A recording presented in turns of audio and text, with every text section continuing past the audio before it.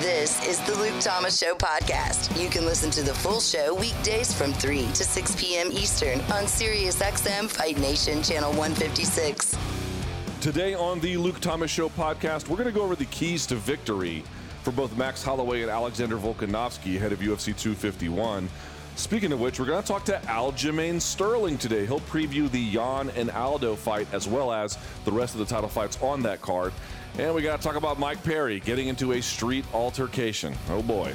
The Luke Thomas Show airs weekdays right here at 1 p.m. East Coast time on SiriusXM Fight Nation Channel 156. Don't forget about the mailbag, LukeThomasShow@gmail.com. All right. Happy Thursday to everyone. About 48 hours away, a little more than that, maybe closer to something like, what is it? The fights will start about 6 p.m., so about 53 hours away from the start of UFC 251. There actually was some news. I'm not going to get to it to start the show. I'll talk about it a little bit later, but there was some news about the finances behind Fight Island. It is, you're going to want to hear that because all these people being like, now's not the time for fighter pay conversations, right? Now's not a good time for fighters to ask for more money. Turns out it actually is a great time, which we knew already, but once you hear this, you'll know it even more. All right, but that's a conversation for later in the show. So yesterday, we started the program looking at the first of the 3 title fights on the card in ascending order in terms of how it will take place on Fight Night once the pay-per-view kicks off. So we talked about the bantamweight title fight between Peter Yan and Jose Aldo. Let's move up the card, as we will on Saturday, to the featherweight co-main event. It is the rematch between current champion Volkanovski and former champ Max Holloway. Of course, the last time they met, it was the opposite. It was reigning champion Max Holloway and title challenger Volkanovski, and he took the title from him. I went back and I rewatched this contest, as well as some other ones, to sort of get a sense of things as we head into Saturday. I had forgotten that 2 of the judges had it 48-47, and then 1 had it 50-45. I think I would have had it 49-46, something like that. You could see the look on Max Holloway's face. He really thought he had done it by the time the fight was over, which is surprising, but neither here nor there. Okay, so let's talk about this. What went wrong for Max the first time? Now, when I say keys to victory, I want to be clear about something. I'm not in a position to do high-level strategy recommendations. But because this is a bit of a rematch, I can tell you what guys do well in, and I can tell you where things went wrong the first time. And so we can bring it around back. I mean, we got a fighter as senior as Max Holloway. There's not too many ways he can reinvent the wheel here about what he does well. I mean, he can mix things up, to be sure, and he can win this fight. I want to be clear about that. But in terms of like the very specific details of strategy, that's a little bit above my pay grade. But I can tell you where things went wrong the first time, and then where things, like what is happening in fights where generally he does well. You know what's interesting? If I had to ask you, tell me what was, maybe it wasn't working all that well, but tell me what was working as a particular strike for Max Holloway in the first 3 rounds of the Volkanovski fight. Give me a memorable strike he was landing. I bet most of you would be hard-pressed to come up with something. 1, I couldn't remember offhand. And 2, even going back and watching, the round would be over and I'd be like, what did Max land? You look at the numbers, okay, there's something there, but not much. A lot of it was blocked. A lot of it was, he rolled with it. A lot of it just wasn't clean. And here was the other part about it. The first 3 rounds, Max is a rhythm fighter where he likes to build and build and build and build. He's also a volume fighter. And in the first 3 rounds, Volkanovski had held Holloway to basically around 20 strikes landed a round, which is low for him. He needs to be in the mid to high 30s or 40s or higher when he's really doing that work on these guys, right? That's where it needs to be. So you could just tell he could never seem to land anything of significance. Why? Well, there's a lot of technical details that go into it. Suffice to say, let me just make it as simple as I can. Volkanovski was doing a lot of things. He was disrupting the rhythm of Holloway. He was going first, right? He was often landing before Holloway ever had a chance. He was switching things up either with stance or entries, or a lot of times he would kick Holloway back away, and he knew Holloway would blitz into him, and then he'd land a hook over the top, intercepting him as he came in. So he would be getting off first. He'd be disrupting the rhythm. He'd be changing up looks. He's hiding behind a similar kind of feature, all different kinds of strikes that might come your way. So it looks like one thing, and you think, oh, a left hook is coming, and then a right hook comes. Oh, I think a left hook is coming because he throws left hooks from this position, and it's a leg kick, or it's a body shot, or it's whatever. He was really good about that. So here is a key to victory for Holloway, and this is much easier said than done. He needs to get off first, and he has to make sure he is pumping out volume, because in the 5th round, when they were trading more, that is the round to me that looked like Holloway had won. And the big key adjustment in this fight, if you recall, was that Max is a bit of a head hunter. So if you look at the fight between Max and Aldo, 70%, the rematch anyway, 77% of the targeted strikes from Max went to the head. Go to Brian Ortega, 84% for Max Holloway, targeted to the head. Go to the first Jose Aldo fight, 74% to the head. Go to the Anthony Pettis fight. Now, he did some body work there because the guy had missed weight, so that was a little bit more, but still 51 to 30% if you're looking at the body there. Go to the Ricardo Lamas fight, right? 77% to the head. Go to the Frankie Edgar fight, which he had won, 84% to the head. Now, what does it say for Volkanovski? How many did he land? And this was what he was trying to mix it up. Just 63. Just 63. The big adjustment that he had made in the 5th round was he went a lot to the body. I think he's going to have to pick up with that again. Here's the only downside for that, and we've been over this with the Dominic Reyes and John Jones fight.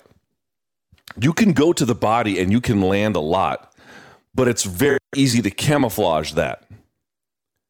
Right? If I punch you straight in the nose, right, and I'm a fairly big person. I'm not saying I have otherworldly power, but all heavyweights kind of have power. It's going to pop your head back, right?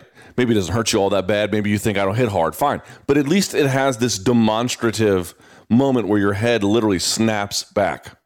Yeah? If I punch you in the stomach and you no-sell it, it's hard to know exactly what happened there. And the body's going to be easier to reach because Volkanovski has good head movement. He might be leaning off. He might be slipping. He might be covering. You'll note that when Max started really going to the body, he would bring Volkanovski's hands down, and then he could land a little bit more. Do you know what the numbers are per round? In the first round, Holloway only landed 19 strikes. In the second and third round, just 22. You know what he landed in the 5th? 34. 34 he was able to land. And of those, he went 14 to the body. That was the most. In round 1, he only went 4. Round 2, he only went 2. Round 3, just 3. Now, he upped it in round 4 with 9. He had 14 in the 5th round. It is crucial. But here's the key. If the most you can land is just to the body, that's not enough to win either, because he can just no-sell it. It has to be shots to the body that eventually lead back upstairs. And how you manage that, how you mix that, how you change that, how you make that possible, I leave that into the hands of Gracie Technics and his coach and to Max himself. But if he just goes back to headhunting like he did before, he's going to get intercepted, he's going to get leg kicked, he's going to get rhythm disrupted, and Alex is going to go first. He has to take those things away. He has to do body shots that lead to the head. He cannot let Volkanovski go first constantly. And the big key here is, why was Volkanovski able to go first so often?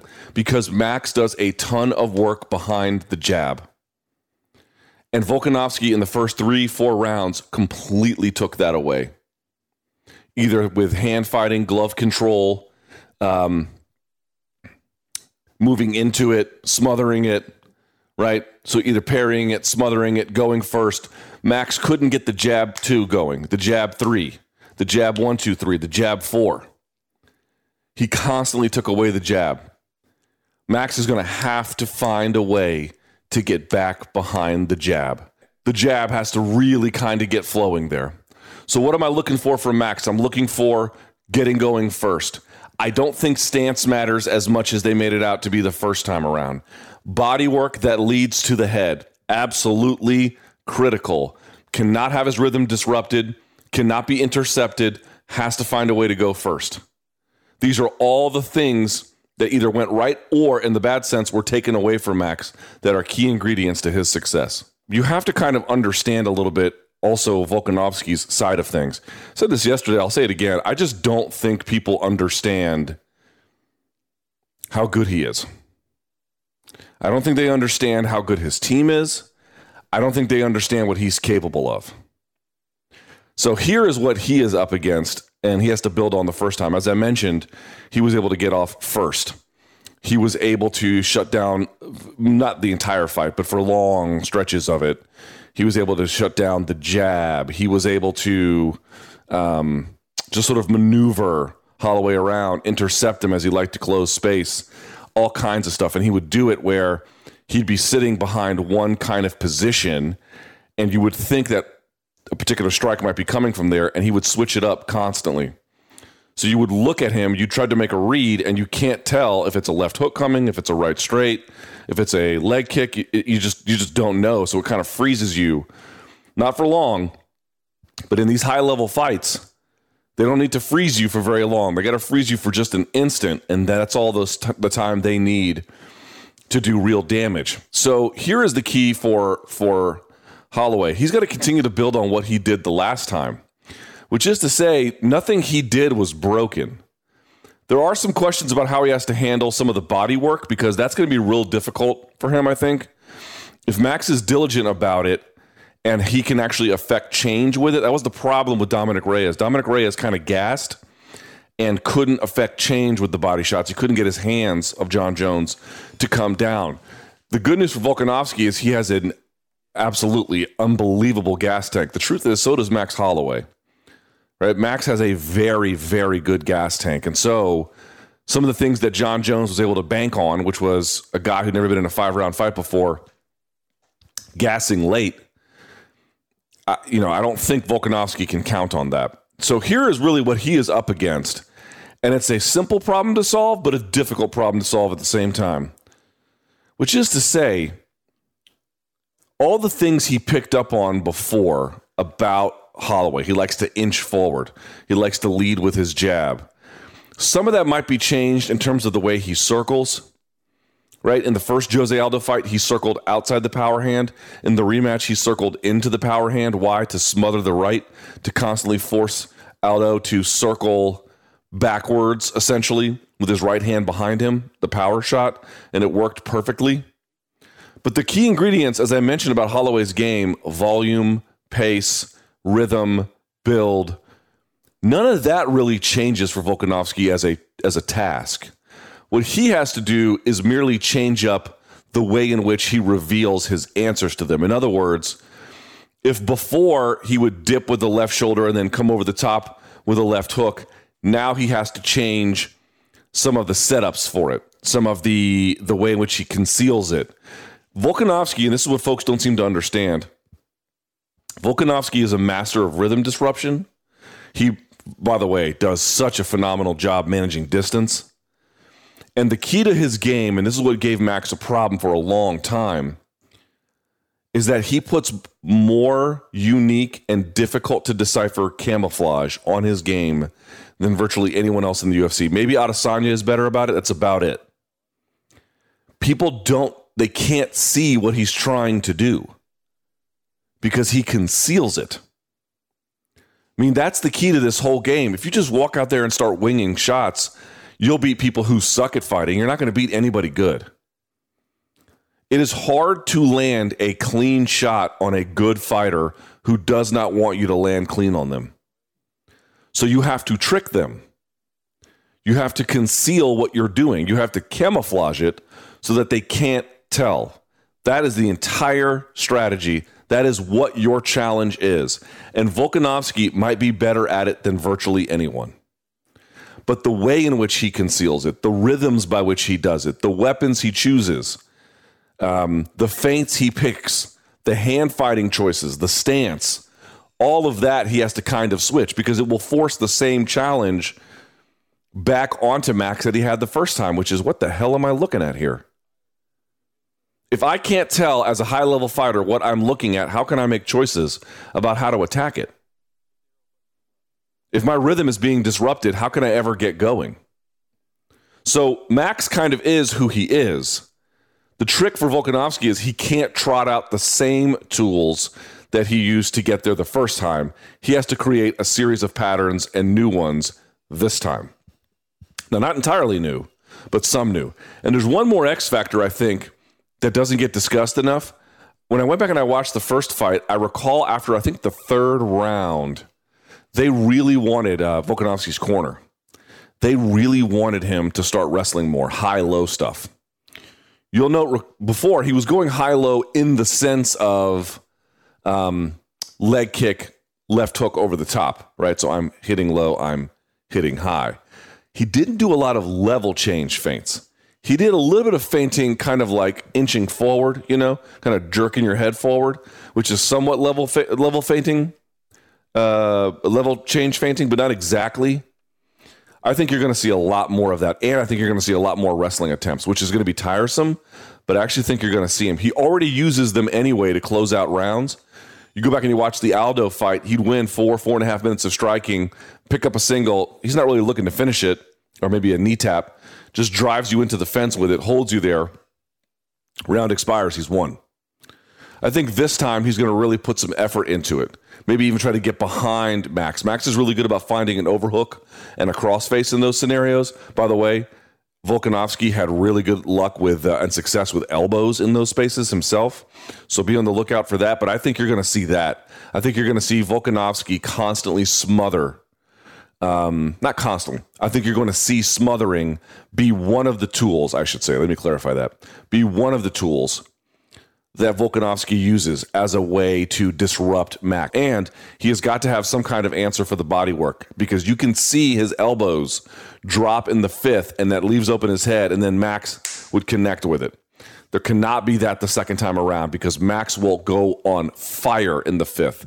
And I'm not sure how good or bad Volkanovski's chin is, but I'm going to guess he doesn't want to trade with Max in the way that Max wants to trade with him. Cannot imagine that that's the scenario. So it's a hell of a fight, folks. It's a hell of a contest. The thing that I come back to with Max Holloway is I think he is talented enough to figure these things out. The question is, I've always said this, the best rematches tend to be when there's time apart. When the guys have had chances to develop and change and evolve their game. There's not a whole lot they can do. There's not a whole lot they can do between the first and second times, other than what they did before and then switched up a little bit. So if Max had a deficit the first time, I anticipate that being there the second time. It's not like Shogun Machida where you're like, man, Shogun really took it to him a little bit and just got robbed by the judges. To me, it was pretty clear. So how do you make up that technical gap? Man, you cannot let Volkanovski feint you into slowing down. You cannot let that dude smother you. Oh, by the way, one more note on this that Max did really well. In the fifth round, you begin to see Max, I think fourth or fifth, Max started driving knees to the body. There. And that really, when he closed the distance, as opposed to trying to headhunt with him, and that paid dividends. And you'll recall one thing that Eugene Behrman said on the show, what they wanted Max to do was, of course, Max was not coached by Eugene Behrman. Eugene Behrman was coaching Volkanovski, but it was to get him to lean on his back leg more as a method of slowing him down and not getting his punches off with the same kind of power or quickness, right? So they're really forcing his weight backwards. I wonder if they're going to be able to do that again, and if so, what method? Leg kicks, yes, but are they going to change up how they do it a little bit? That's going to be one of the keys as well. Fight Nation's Busted Open. The one and only Keith Lee. I don't think anything screams a moment louder than becoming the first ever singles double champion. This one right here is my moment. And I have etched my name in the history books as the first ever North American and NXT champion at the same time. This is a fortuitous event that I hope to capitalize on in ways that even I haven't fathomed just yet. Busted Open, Monday through Saturday, 9 to noon Eastern on Sirius XM Fight Nation. All right, let's get to him now. I think he joins us on the magic of Zoom. Cobb, is he ready? Not quite? He's getting a mic in front of him right now. Oh, there you go. He's got an official setup. He's got the microphone. Look at this. He's got a couch. We got a regular house. He's got UFC posters in the back. Look at this guy. You know what? You start giving these fighters podcasts, and they think they're the next Joe Rogan. That's what's happening here.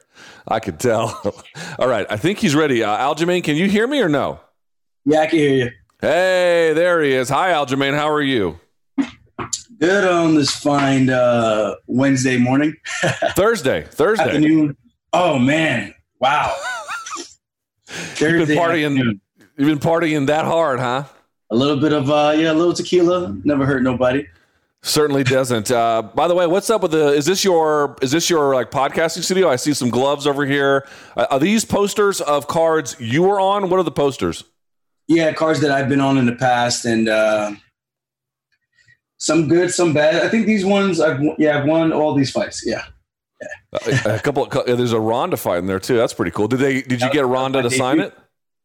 That was my debut. No, so I moved into a basement and it got flooded, and all my posters.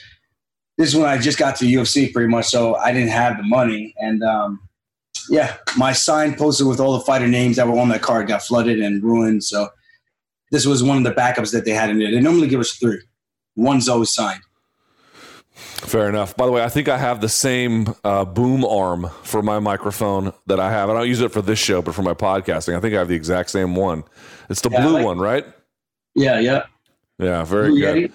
Blue Yeti, exactly, yeah. All right, well, let's get to it here a little bit. We wanted to break some stuff down for you. Let's talk about, with you rather, let's talk about this Aldo and this Jan fight.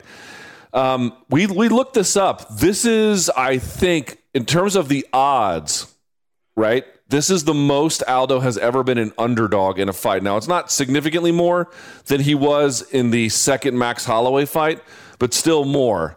Do you agree that he should be labeled that way?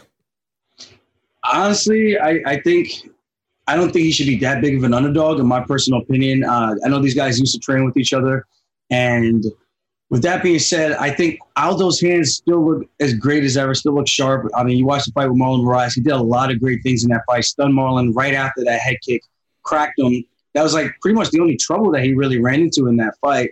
There was a few other times he got touched a little bit, but it wasn't as significant as that head kick that initially hit him from Marlon right out of the gate. Marlon does something really tricky where he looks down, he's throwing a switch kick, he makes eye contact, and then he looks down and then he throws a switch kick at the same time, and it makes you think he's always going low, but then it comes high and it really throws you off. We've seen him hit a lot of people with that. And so I don't know. I think this fight's a lot closer than what people are giving it credit for. I think Aldo looked great. The only thing that I have to question is his chin, because when Max hit him with that 1-2-1-2 combination, he dropped him in the first fight with that and ended it, and he dropped him in the second fight and ended it. And that's the two things that I have to keep into consideration when trying to see who's going to win this matchup. And then you got Peter Yan, who's fresher. And you remember Max Holloway got tired when he fought Mark Hominick. He gassed out when he was saying, 145 is too tough to make. Now all of a sudden he's magically making 135. But I don't know. I think Peter Yan definitely hits harder and could put him out. Let me ask you about this, because people keep asking me, and I certainly have no good answer, which is, how come Aldo has really moved away from his leg kicks? Like we saw Dustin Poirier, there's a good reason to think that he has hip problems, because we know he had hip surgery and he had the stem cell therapy, and he just can't seem to get his hips to turn over the same way. Do you think it's something like that with Aldo? I don't know. It's fascinating because that was his biggest weapon. What everyone talked about, you would think that when you have a weapon that everyone's so fearful of, I think even his fight with Ricardo Lamas, he destroyed his leg. It wasn't even – that was a title fight, if I remember correctly. Yep. He had nothing for him. Couldn't do a single thing. and they kind of just got away from that altogether. And I'm not sure why. Maybe it's fatiguing him more than he would like. I know that fight with the Korean Zombie, it looked like he was slowing down right before the Zombie's shoulder came out of the socket, which was either a freak accident or a pre-existing injury. And he was doing good in that fight against Jose Aldo, I thought. So there's a couple of questions that we won't really know unless he tells us truthfully himself. And it's hard to say, man. He might have just fell in love with the boxing too much. He likes to do this thing where he's slipping and ripping like he's Mike Tyson-esque kind of a stance. And he does good coming over with the right hand and then dig into that liver shot with the left hook. So, I mean, that could just be it. And if he gets back to those kicks against a guy like Peter Yan who stands up straight, up and down, I think he could have a lot of success. Yeah, size up Peter Yan for us here. What do you make of him, good and bad? I think he's plotting. That's bad. I think he has great cardio. That's good. I think he's willing to take one to give you 2 or 3. And I think that's good in terms of just being able to sit down and bite down on your mouthpiece and go after his opponent, go after the target. And when he smells blood, he goes after it. He's not one to ease up off of it. So he has good finishing instinct. So you see the fight with Uriah Faber, he dropped him a couple of times and he took his time picking his shots, but he was still going for it, not playing it safe and still hammering him, having fun with it at the same time. And I think he likes being in there. I think that's the main thing, man. So you got a guy like that who doesn't mind being hit and likes to hit people. I think it gives us a very good dynamic fight matchup, especially with the Jose Aldo who's in there sitting in the pocket. So I look at this matchup. Aldo likes to sit in the pocket. Peter Yan likes to plot forward. And if you give him a stationary target like Uriah Faber did, it throws the hands out with the gesture. Then 1, 2 bites down on his mouthpiece and comes back with that southpaw left cross and sits him down on his ass. And I think that's pretty much what I make of him. And he mixes up the kicks. It's MMA. He mixes up the kicks, the knees, the elbows, and the clinch. He does a lot of good stuff, all high level. The one thing that I was going back and just watching some tape, if you look at the one thing that just sort of really occurred to me in the second Holloway and Aldo fight is just Max making Aldo work and work and work and work by just constantly sort of staying on him.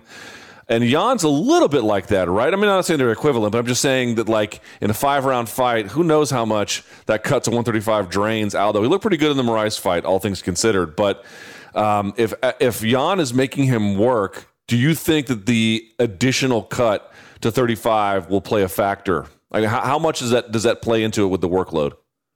I think so. It's a different fight. When he's chasing Marlon Moraes, it's a lot more tiring for Marlon to circle on his bike for 10 minutes of the 15-minute fight, and in comparison to you being a person that's pressing the action. So I can see that being a big issue, as well as Max being the taller guy. I think that's what also posed that threat. He's creeping forward, the bigger, longer, rangier fighter. And obviously he's a big boy. You can't just take him down. So he has to be on his bike a little bit more. Peter Yan could probably do the same exact thing, keep the pressure on him, stay in his face, the same way he was stalking Uriah Faber. Every time Faber tried to cut, he was cutting him off, not just circling and following. He was cutting him off and staying right in front of him. So Faber had to engage every time that Peter Yan wanted to engage in that fight. And that's what I like about his style. But I do think it leaves some openings. And he caught Jimmy Rivera against the cage. Jimmy Rivera was outboxing the entire time until those ends of the first and second round. So I'm just trying to I know you can't do MMA math. I'm expecting that Peter Yan got better. I'm expecting that Jose Aldo got better, but you can't get better with your chin. You can only try to protect it a little bit better and a little bit more safely in the fight. Outside of that, you get clipped. I think Peter Yan has the power when sometimes you see him when he throws that shot, he leans all his body weight into it where he's to the point falling forward.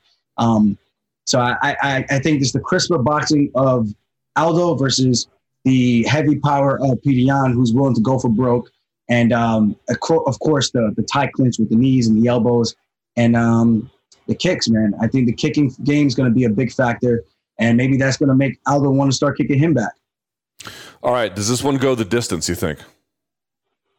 I can't see how it does. Their styles, they both go forward. It's either Yan is finishing Aldo, and I can see that, or it's probably going to go to distance. I can't see Aldo finishing Yan unless he can land one of those liver shots. I don't know. I mean, he put Jeremy Stevens down, who's a pretty tough dude. But I like to think Peter Yan's a little bit more conditioned in the abdomen area, So, and that's no slight at Jeremy, but I think it's just a little bit different. Like his physique just looks a little bit more tolerant of body shots, if that makes sense. Seems like he spends a little bit more time doing core work. Fair enough. Aljamain Sterling joins us here on the Luke Thomas Show. Let's actually get your assessment of the next two title fights quickly if we can. Holloway and Volkanovski. Man, you know what's amazing? I just don't think people realize how good Volkanovski is. And I'm not saying that Max can't win this or won't. God, who knows, right? But I do think that there's a lot of people being like, well, maybe Alex got away with one in the first one. I don't think he got away with one. I think he earned it fair and square. Yeah, I watched it. We watched it over to try to analyze it and break it down. So when I first watched it, I had it really close. I didn't know if it was enough to take the fight. But rewatching it, I could see why Alex won. I think that was the right decision for that night. Max got away from his kicking game. Same thing, kind of fell in love with the boxing. We've seen the combinations, and I think he kind of gotten away for what got him to the show in the first place. And I think his versatility and his striking is what made him so dangerous. He was throwing spinning back kicks against the cage. He's throwing knees. He's throwing front kicks. He's throwing leg kicks. And when he started kicking at the end, he started having some success against Volkanovski in the 4th and 5th round. And, of course, him going to the body as well.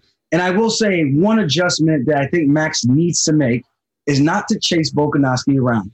I think him chasing Volkanovski the first time, it gave Volkanovski a fighter who has a lot of those quick twitch muscles and has really good fakes where it's like almost like a juke move in basketball where you're taking that quick stutter step. And that's what he did very, very well, where every time Max was about to throw, he kept him off balance with that. And every time Max did throw, he slipped, ripped over the top, and that right hand kept coming over the hand of that kept coming over the left hand of Max Holloway every single time and pretty much landing flush. There was one time, I think either in the 3rd or 4th round, and Max was southpaw. He got cracked and looked like it stunned him a little bit.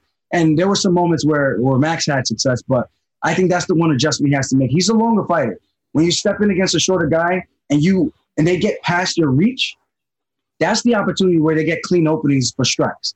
So for a guy like Max, he has to keep him at the end of his punches and make him play the long game. So this way you can see all of his attacks from afar. And again, his quick twitch muscles makes him so quick to get inside, almost like a Henry Cejudo where he could bounce inside and sprint with a combination and get out of there. So I think that's the one adjustment Max really needs to make and to keep him at the end of his kicks, kind of like Mendez versus Conor McGregor. I can't see why Max can't do that same exact thing. Hit him with the front kick to the body, slow him down. Love that, yeah. The hands will come, and then he can start teeing him up towards the body. That's my game plan if I'm Max Holloway, if I'm coaching him. Yeah, I love that. That's a great call. And by the way, we're going to do this for all three of these. I don't see any way that one doesn't go the distance. Like, those two guys are very powerful and they're good finishers, but you have to be careful if you're either guy in this scenario. That one is just made to go 25, yeah? Yes and no. I mean, oh, wow, okay. Yes and no. I mean, Volkanovski has finished people in the past. I will say he's more of a grinder, and he likes to play safe. He likes to win, but, it seems like the countdown had him really on edge and wanting to go out there and make a statement. So maybe that will cause him to open up a little bit more, because typically he does fight safe, but there are a couple of finishes that he has sprinkled in his run to the title. So I can see him trying to get the finish on Max, but Max is so durable, and Max has put more guys away. I think he's more of a finisher than Volkanovski.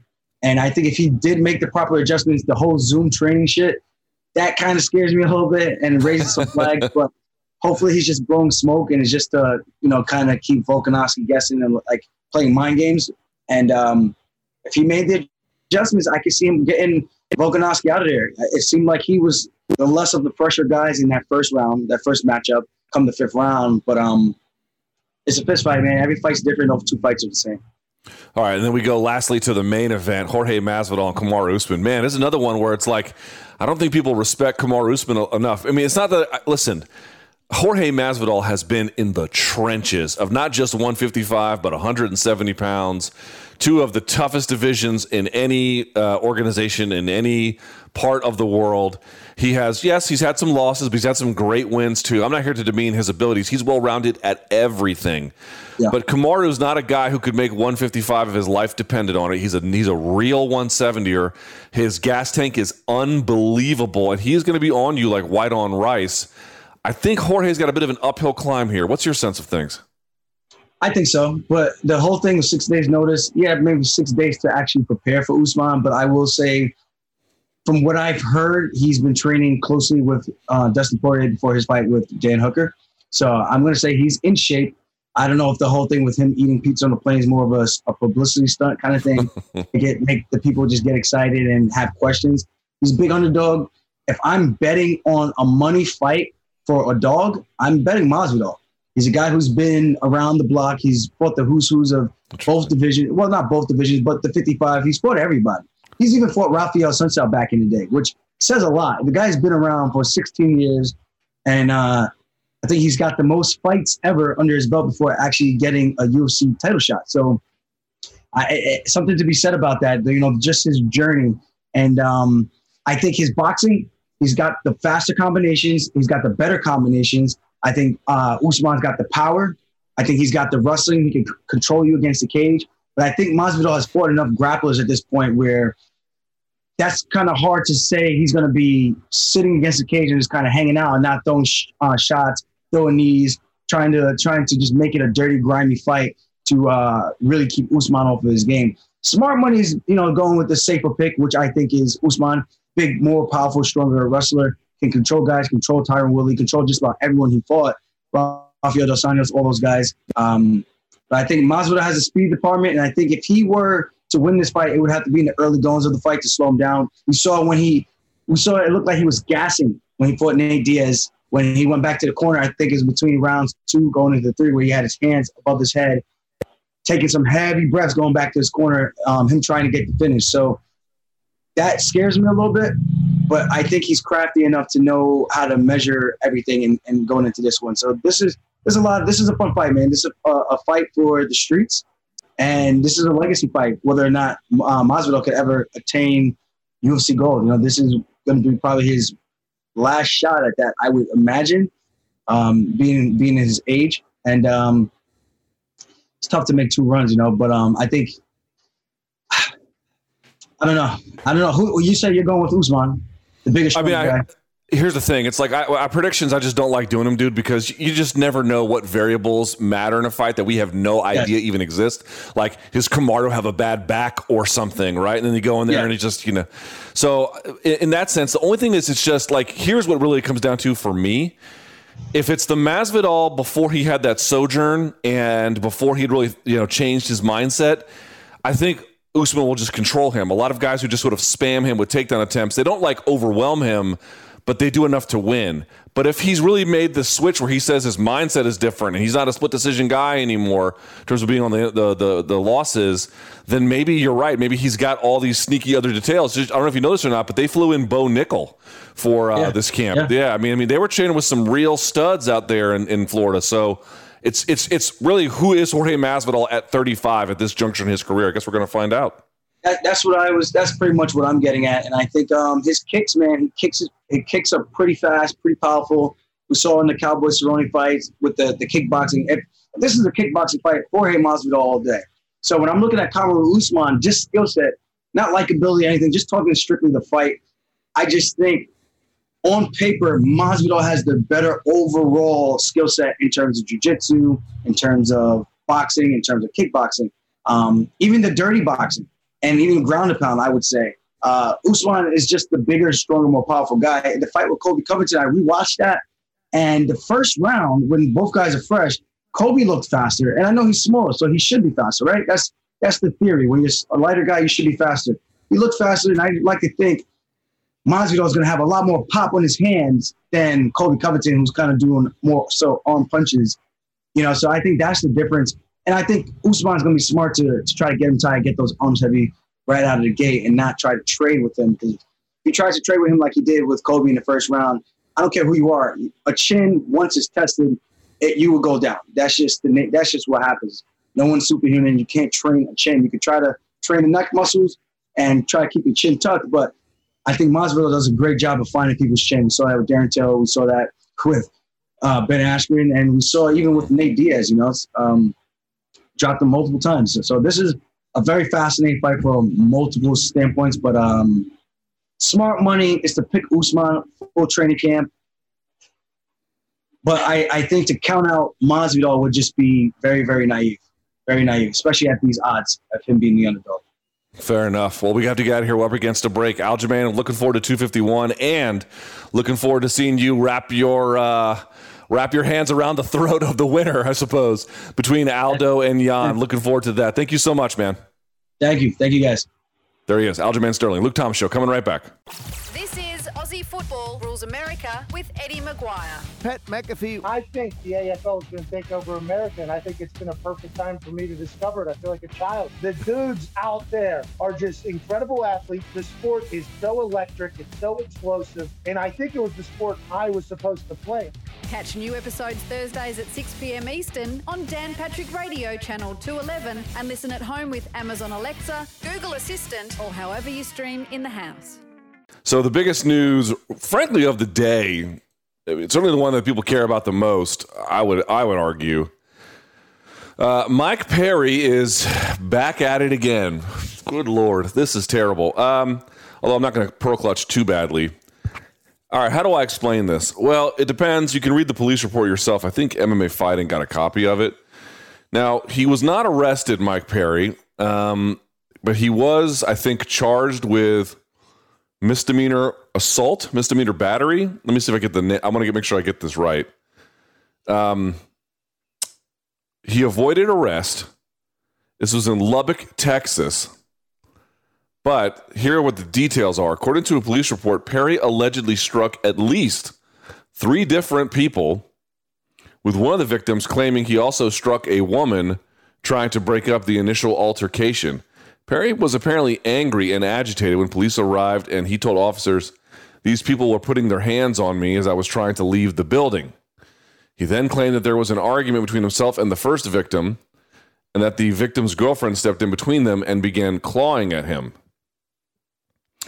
Perry claims that the second victim in the case then placed a hand on his shoulder, so he pushed his face back aggressively while telling everyone not to touch him. At that point, Perry claims he was trying to leave the restaurant when the third victim, the older gentleman seen in the video, which we'll talk about in just a second, approached him and grabbed his face and shirt. That's when Perry claims he struck the third victim and he fell to the ground, which, by the way, that gentleman was taken to the hospital. I do not know his current condition. Perry alleges that he believed the first victim was, quote, saying things about, end quote, his girlfriend, Latori Gonzalez, and that's ultimately what started the incident. The second victim in the altercation told police that he witnessed Perry hit, quote, this guy, who was later identified as the first victim in the assault. So the second victim claims he saw Perry hit a woman, who was then the girlfriend of the person initially involved in the incident with the UFC welterweight. When he attempted to intervene, the second victim claims Perry punched him. The older gentleman who was punched by Perry in the video released was transported to Covenant Medical Center after he was allegedly knocked unconscious, with one witness claiming he heard the man's head hit the concrete. Let's see. The third victim struggled to remember the incident when speaking to police after. Eventually, the victim advised police he remembered Perry striking one person and then following the UFC fighter, telling him that he witnessed the assault. The victim didn't remember the punch or afterward what happened. And there is a video where Perry uses racial slurs, which we'll play here in just a second. Perry was only charged with Class A assault, which is a misdemeanor. Boy, they'll let you do anything in Texas, huh?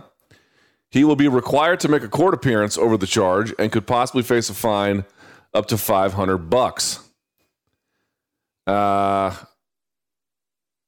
That's it. Okay. So let's set this up. If you guys have not seen the video, I'd be shocked. We'll retweet it at MMA on SiriusXM. They don't get the first incident, and they really don't get the second incident. Okay, here's what they get on the video. They get him, appears to be walking out of the restaurant/bar. By the way, it looks like a reasonably nice place. I don't know exactly what it is, but it seems okay. Seems fine. There are 2 women that walk by him. The first one, I believe, and we do not know this, is his girlfriend. She doesn't say a whole lot. There's another woman who walks by, Cobb. The second woman who walks by, the one who hands him his phone back, and this is the one that yells with him both before and after the third incident, the one where he decks the old dude. Is she the friend or the girlfriend of somebody in the first or second incident, or does she work at the bar? What is your read on that? My guess is that's the girl whose friend was hit or something along those lines. I think she says something along the lines of "You hit my." It's hard to make out in all the ruckus. Yeah, but she says it sounds like she said something like "You hit my cousin" or something like that. So I think she's the girl whose friend got hit by Perry. All right. Well, she is clearly agitated, but she's not so crazy. She gives Mike his phone back and is walking him out. And Mike, basically, if you guys didn't see this, Mike walks to the edge of the property, so he's off of the property. And people are telling him, get out of here, get out of here. And he's like, no, I'm going to wait for the cops so I can give them my side of the story, which, okay, fair enough. I mean, I can understand that, I suppose. Now, we didn't see the first or second thing. I can tell you in the third one, there are going to be some dumbasses who defend Mike. You can't, although I understand why they might try. Let's see if we can play this audio. I'll try and unpack it for you if this is the first you've heard of it. Okay, so we have 3 cuts. It's going to sound a little weird, but I'll see if I can make sense of it for you. Here is the initial argument, and then he's, I think, asking if the police have been called. I think the first and second incident have already happened, and then it leads to this. I'll just wait here, bro. Don't worry about it. No, y'all want to call? Y'all calling the cops? I'll stay because if I leave and y'all call, no. I have a side. I don't have to go anywhere. I am. That's your again, mother. Tell to bring the. Are you bringing the cops? Because if I leave, then I'm. Did you touch me? No, sir. I didn't. Oh, you didn't touch me? You were trying to calm him down, bro. You were hitting my. He touched me. You were hitting my. So he touched me. He touched me. You can all lie to him if you want to. You hit him. Mike's right. You hit him, bro. You hit him. So there you have it. You hear a guy being questioned by Mike being like, did you touch me? And the guy's like, no. And Mike's like, you didn't. It sounds like Mike had some incident with somebody else, and then this dude tried to intervene. Now, how he tried to intervene, your guess is as good as mine. But the way Mike is saying, did you touch me? I mean, Mike is not saying, did you punch me in the back of the head? Did you strike me? Blah, blah, blah. He's literally saying, did you touch me? Which leads me to believe that the guy might have grabbed Mike or something, or grabbed a shoulder or grabbed an arm, or maybe with 2 hands, something more aggressive than that, but didn't outright try to fight him and still got decked for his efforts. Okay, so that's the first part. Then is cut 2 where he decks the old man? Yeah, pretty much. You'll hear right off the bat, Mike's still going, and this guy, for some reason, thinks it's smart to intimidate a guy who's clearly agitated. Yeah. This is where things get ugly and go off the rails. Okay, people will defend the next act. I think both people are stupid here, but there's this dude, I wouldn't call him super old, but he looks a little bit overweight, a little bit long in the tooth. I'm going to say 50 plus, something like that. And he gets a big mouth in front of Mike and doesn't go well for either guy here. Play cut 2. But y'all gonna tell the police that I fucking you know tell the police. I'm not. I am gonna tell the police. Knock your ass out too. You do it, yeah, let's that piece of Hey, no. Hey! You grab my picture, you stupid fuck!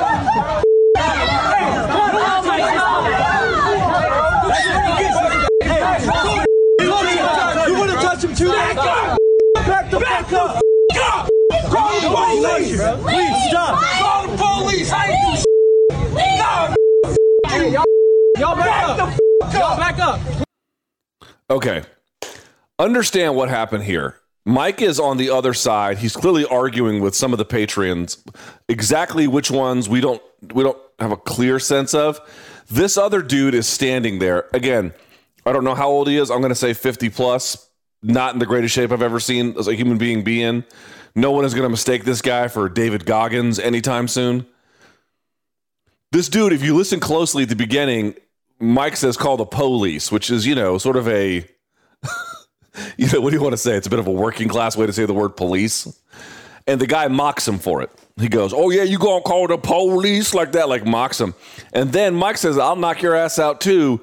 And you see the guy kind of like get in Mike's face and I think even grab him or something. Like he clearly, listen, man, if you're looking for a confrontation with people, especially when those people are agitated, cannot be surprised when you succeed, man.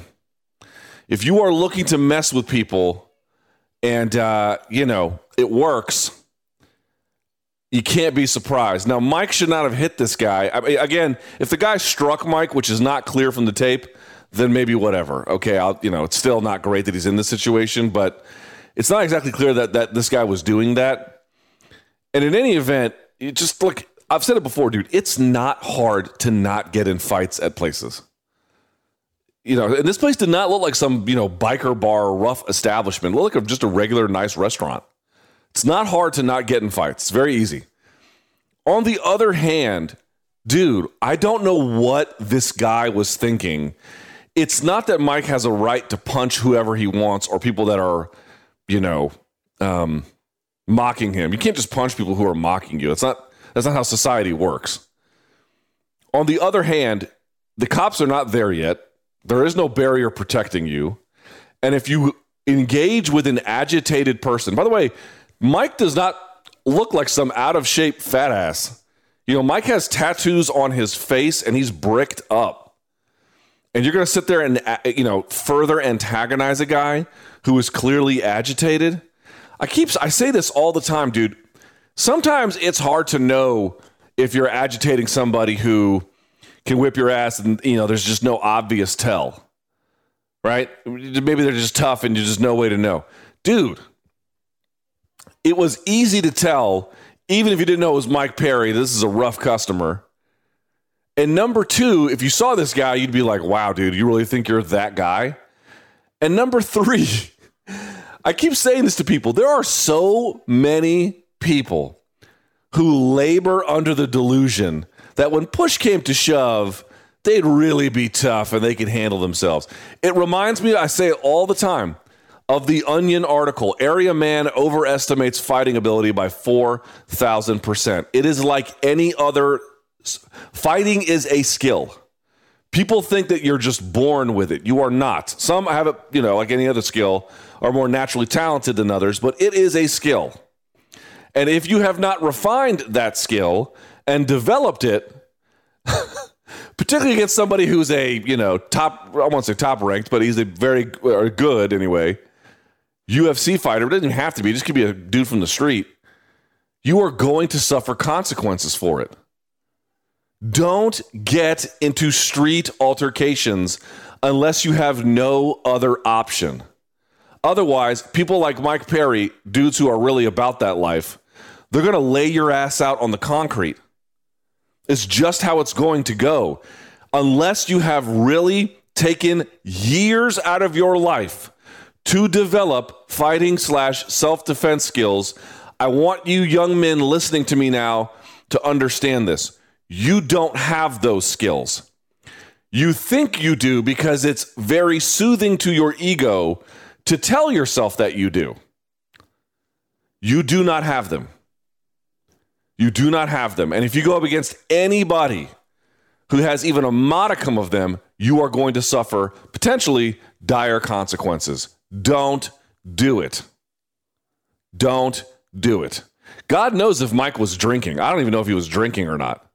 And it's just like, what the hell is the UFC supposed to do with this guy? I don't even know what the answer. I don't know what the answer is.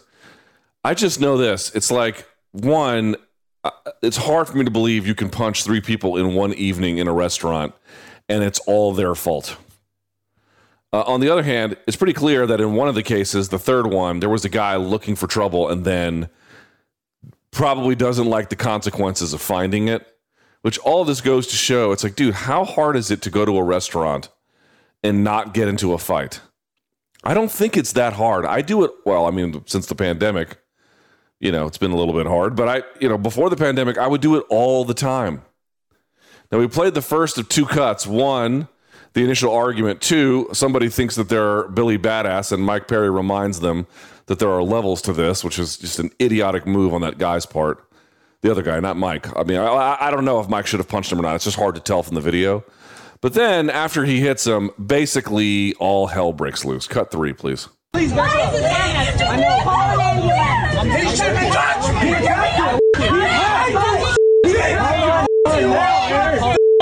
ain't on my side, bitch. You ain't on my side. Tell y'all to teach you how it is. And he drops a few N-words and, everything else in between. What a mess. What a mess. Let me tell you something, man. You can blame the third of these 3 incidents on the other dude if you want. And I wouldn't even fight you too much on it, to be honest, because that guy was clearly looking for trouble. He was being unnecessarily provocative, I'll put it that way. Here's the other reality. It's like, dude, I have a hard time believing that all 3 incidents are totally understandable. And second of all, it's like, dude, if you engage in behavior like this, it's not about this incident. It's about the next one. I mean, can you go to a restaurant without fist fighting patrons? If you can't, something bad is going to happen. If not this time, then the next. I remember when people were like, oh, they're blaming the BJ Penn. Well, that's what Hawaiians do, which is like this weird racist, they just, they don't pay their taxes. They just show up to the IRS office in Honolulu and fist fight the comptroller. Like this is just a cultural practice. Like, can I get a tall vanilla latte at Starbucks? What? You don't have $3? I guess we have to go fight the barista in the back alley as a way to figure out whether or not I can get my venti latte. This is not how society functions. But what the UFC is going to do, your guess is as good as mine, man. Yeah, I don't know what the UFC should do here. If this was an athlete in any other sport, the team would drop him, and then some other team would pick him up after he was, sufficiently contrite or whatever. It was what happens. I remember when my Skins picked up the Junior Gillette after he was seen using a belt to whip a woman on a beach, and then was claimed it was self-defense. I don't think he was ever charged with much. And then, he had to be all contrite and stuff. And he hasn't had trouble since, but, you'd still have a career, but it would definitely alter your trajectory a little bit. I don't even know what the answer is anymore. It's totally against the UFC's code of conduct, but, does anybody care about that anymore? My whole view on this, people are like, oh, they're fighters. I'm like, no, they're patrons. They're patrons. That's when you walk into that bar, you know what you are? You're a patron. Act like one. And that goes for everybody. Thanks for listening. Catch the Luke Thomas Show live and in its entirety weekdays from 3 to 6 p.m. Eastern on Sirius XM Fight Nation Channel 156. On Twitter, follow at L Thomas News and the channel at MMA on Sirius XM.